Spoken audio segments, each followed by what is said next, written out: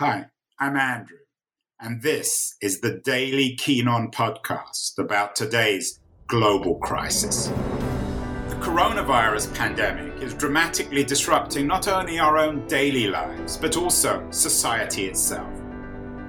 This show features conversations with some of the world's leading thinkers and writers about the deeper economic, political, and technological consequences of the pandemic.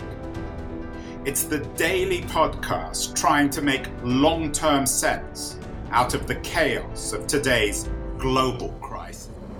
A couple of months ago on the show, Anne Applebaum, the staff writer at The Atlantic, was a guest talking about a moment in the middle of the 19th century when America was the future and Japan was the past. She talked about a moment, this is a piece she wrote for The Atlantic called The Coronavirus Called America's Bluff. It was a very influential piece. She talked about a moment in July 1853 when an American Admiral Commodore Matthew Perry sailed into Tokyo Bay and shocked the Japanese into realizing that America was indeed the future and that the Japanese needed to discard their past and catch up. So 170 years later, it seems as if things have been turned on its head. America is no longer the future, and instead, the future is Japan. Japan as the future, at least, is the thesis of my guest today, Matt Alt, an American journalist who's lived in Japan for more than 20 years, has a fascinating new book out called Pure Invention: How Japanese Pop Culture Conquered the World. So, Matt, have we turned a full cycle? Would Commodore Matthew Perry be turning in his grave? I think you could say that, yes. I think he would have been shocked to see how Japan had flourished and grown in the 170 years since he arrived. And, you know, it's very difficult for modern people to understand just how shocking it was when Perry's ships showed up in Edo Harbor. I mean, it was the equivalent of a UFO showing up over London or DC. Just ridiculously advanced technology, an alien race, and it changed everything for them. It was like an anime story, right? It was absolutely just like something out of an anime or a manga or something like that. And yes, but I think the Japanese would be equally shocked to see how things developed, because Japan's becoming the future. Japan's modernization was certainly part of a plan, but becoming the future in the way that it did and becoming this sort of aspirational image for the rest of the world is absolutely something that was not planned. It was something that played out very gradually over the post-war era. Yeah, and what I found really interesting about your book and your thesis is, of course, back in the 1980s, in at a time pre-Apple of Sony and Honda and all these other dominant Japanese corporations and technologies, Japan was universally seen as the future. And then it hit a wall. But your argument is that it didn't really hit a wall, that it reinvented a culture which has, in a weird way, colonized the West. Or rather, perhaps you could say that it got more interesting after it hit the wall. It got more relevant. The arc of Japan's development over the post-war era was one from total devastation at the end of World War II. There were no major cities standing except for Kyoto. Every other one had been leveled in bombing missions. And for many years after World War II, made in Japan was a joke. It was a synonym for crappy, cheapo products. But it was in the 70s and 80s when Japan refined its manufacturing prowess and started to disrupt Western industries like electronics industries and car industries, one after the other, that it got this kind of image of being an economic rival to the States and actually grew into the world's second largest economy, which was pretty incredible for a nation that had been literally brought to its knees only a few decades before. But then Japan hit what's called the lost decades. In 1990, its stock market plunged, its real estate bubble burst, And suddenly, all of this promise of prosperity was just gone, evaporated in a minute. And that was a really transformative moment for Japan. You write about Japan in a particularly engaging, original way. Most people, I think, in the West think of the failed Japanese experiment in terms of industry. Yes. But you focus on the Japanese tradition and prowess for play, for the making of toys and for the making of technological toys. Why is gaming and playing and toys so central in Japanese culture? Well, what I focused on in the book are what I call fantasy delivery devices. They are products that are specifically designed to kind of nourish our dreams. And why that's important is because the things that we make and do in real life are often the way there is paved by the things we fantasize and dream about. So by these Japanese products so decisively taking over the global consciousness, they in effect rewired our realities in the same time. And that is, I'm talking in a kind of broad terms now, but when you start looking very specifically at what I mean by a fantasy delivery device, things like the Walkman or Hello Kitty products or video games, these profoundly changed the way that we interacted with our surroundings and the way we spent time in our daily lives.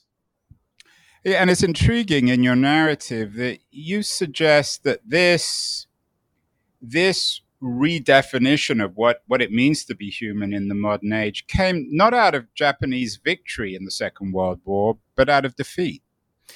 Or certainly economic failure in the 1990s. You know, the really interesting thing is that during the 1980s, when I was still just a teenager, I would tune into the TV and see imagery of American senators smashing Japanese radios and Detroit auto workers smashing Japanese cars because they were terrified that Japan represented this economic future that was just completely unavoidable. But it crashed. Everything crashed in 1990. And when that happened, all of the people who had been hyper-focused on Japan's economic prowess suddenly washed their hands of it. But this is exactly when Japan's cultural clout started to soar. Things like manga and anime and video games that you talk about. The 90s are when those really started to percolate into the global consciousness. And how much of that cultural renaissance was bound up in the economic collapse of the 80s? Was the lost generation also the inventor of this new culture?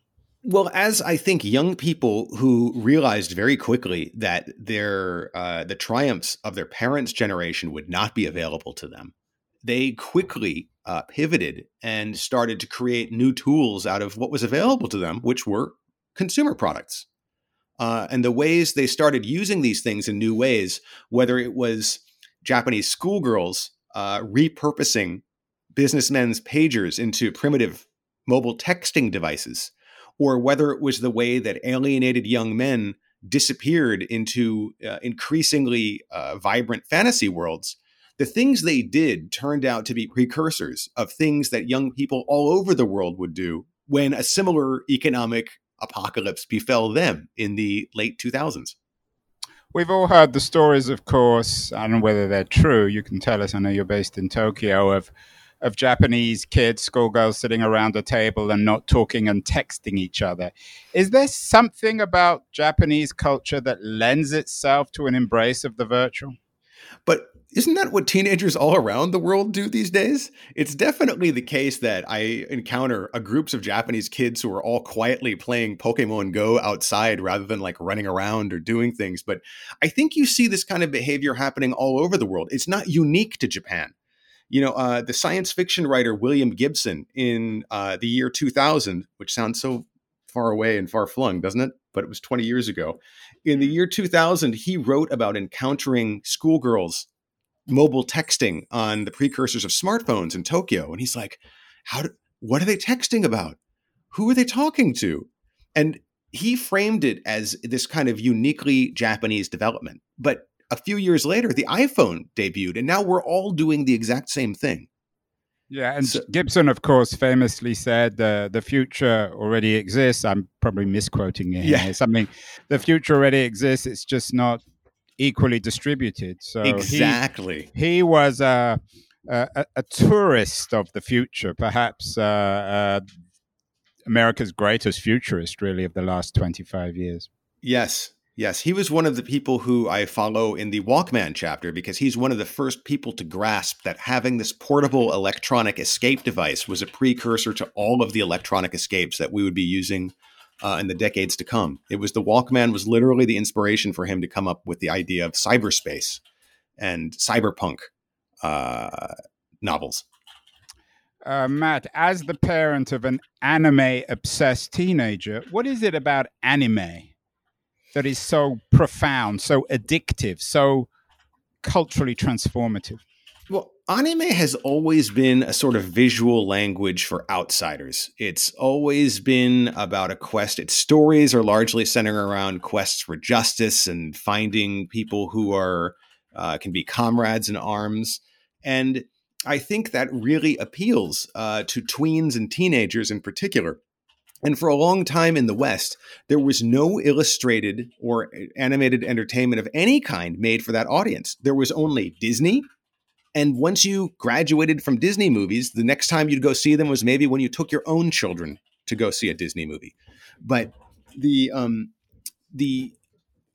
flood of anime coming into the Western marketplace in the 90s created this whole new genre of illustrated fiction that young people could thrill to in the same way Japanese kids did for many years before that. I'm curious, Matt, how do you think your thesis will be interpreted outside Japan, in China or Korea? The idea of Japan not being the past, but being the future and having this profound impact on global culture. Well, I think China in particular is deeply interested in the idea of soft power and what you might call gross national charisma. Because while China is a titanic economic superpower right now, it has kind of an image problem. And it's one that Japan has not suffered in spite of actually having been in an armed conflict with the United States and the West 70 some years ago.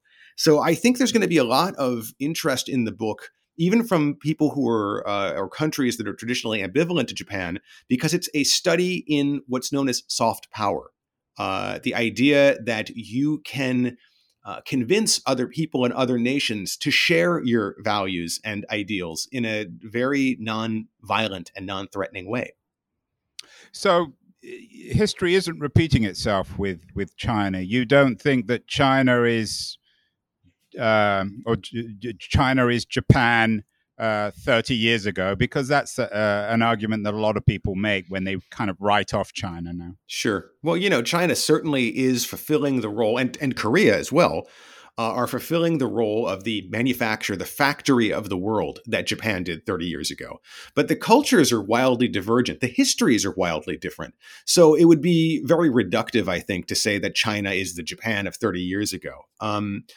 China is a military rival to America and the region in a way that Japan never was, because Japan was completely stripped of its military powers after World War II by America.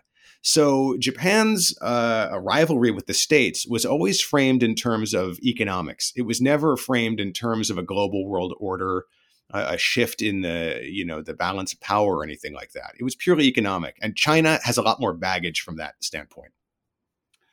One of the things is, as a non-Japan expert, but someone who's fascinated with the culture and with the country, that I've always been intrigued with is the role of women in Japan. On one level, of course, the culture is pornographic, and it seems to be a culture dominated by men. And yet, in your book, you suggest that women, in some ways, are driving pop culture as profoundly as men. Oh, absolutely. I really, really wanted to capture the voices of female creators and female consumers in my book, because they typically tend to be glossed over in both economic histories and even a lot of cultural histories about Japan. So, whether it's the way that women created this new sense of style in the form of kawaii, cute culture that we see most specifically in Hello Kitty products, or whether it's the way that Japanese schoolgirls literally became not only Japan's, but by definition, the world's bleeding edge early adopters of mobile technologies in the early 90s. You cannot describe Japan's rise as a fantasy superpower without discussing the key role that women played in it, which is equal to, or even in some cases, for instance, in illustrated entertainment, even more than male creators, I think. And would you be as bold to say that this is a sort of a unique kind of Japanese feminism, or is that the wrong word? Well, it's a unique form of Japanese women expressing themselves. It's because they had tools available to them, like a marketplace for manga and anime, or the cities, the playground of Tokyo and Osaka, and these mega cities on a level that the West really didn't have. And with those tools, people are able to innovate, whether they're male or female. But what I found was really interesting was the different ways in which they innovated. Women tended to focus on making and creating products that brought people closer together, while men tended to make products that were more either physical gadgets or gizmos or things that you could escape into, such as, otaku culture and things like that. So it's an interesting dichotomy, and it's something, the story of Japan cool is one that you can't tell without talking about not only male and female, but all genders and the great diversity that contributed to it. Interesting that you bring up otaku. You suggest that in association with otaku, and you might define what that means, that Japan has become a canary in the coal mine for late-stage capitalism, in the sense that it's this precursor of 4chan culture, of this alienated, angry underbelly of youth, the kind of universalization of Dostoevsky's Underground Man. You might, maybe I'm exaggerating a bit here, but maybe maybe you can define what you mean by otaku. Yeah, well, let's talk about otaku for a second. So that word emerged in the early 1980s to describe what was then an unthinkable and new demographic of young men and women who had emerged, who were refusing to graduate from their childhood pleasures in the form of reading manga, watching anime, collecting toys, and things that were seen as juvenile, but that these young men and women had started to incorporate into their lives as part of their identities. So these people were on the outskirts, on the fringes of Japanese society for a very long time. But after the crash, after Japanese society kind of retracted in on itself economically, after all of the promise of the golden bubble era had been taken away from young people, it was these super consumers, these hyper connoisseurs, as I call them, who kind of remained the last people standing in the consumer economy. And simply by virtue of consuming the things, continuing to consume the things that they loved, they transformed entire marketplaces in Japan. And now we are seeing this same thing playing out abroad.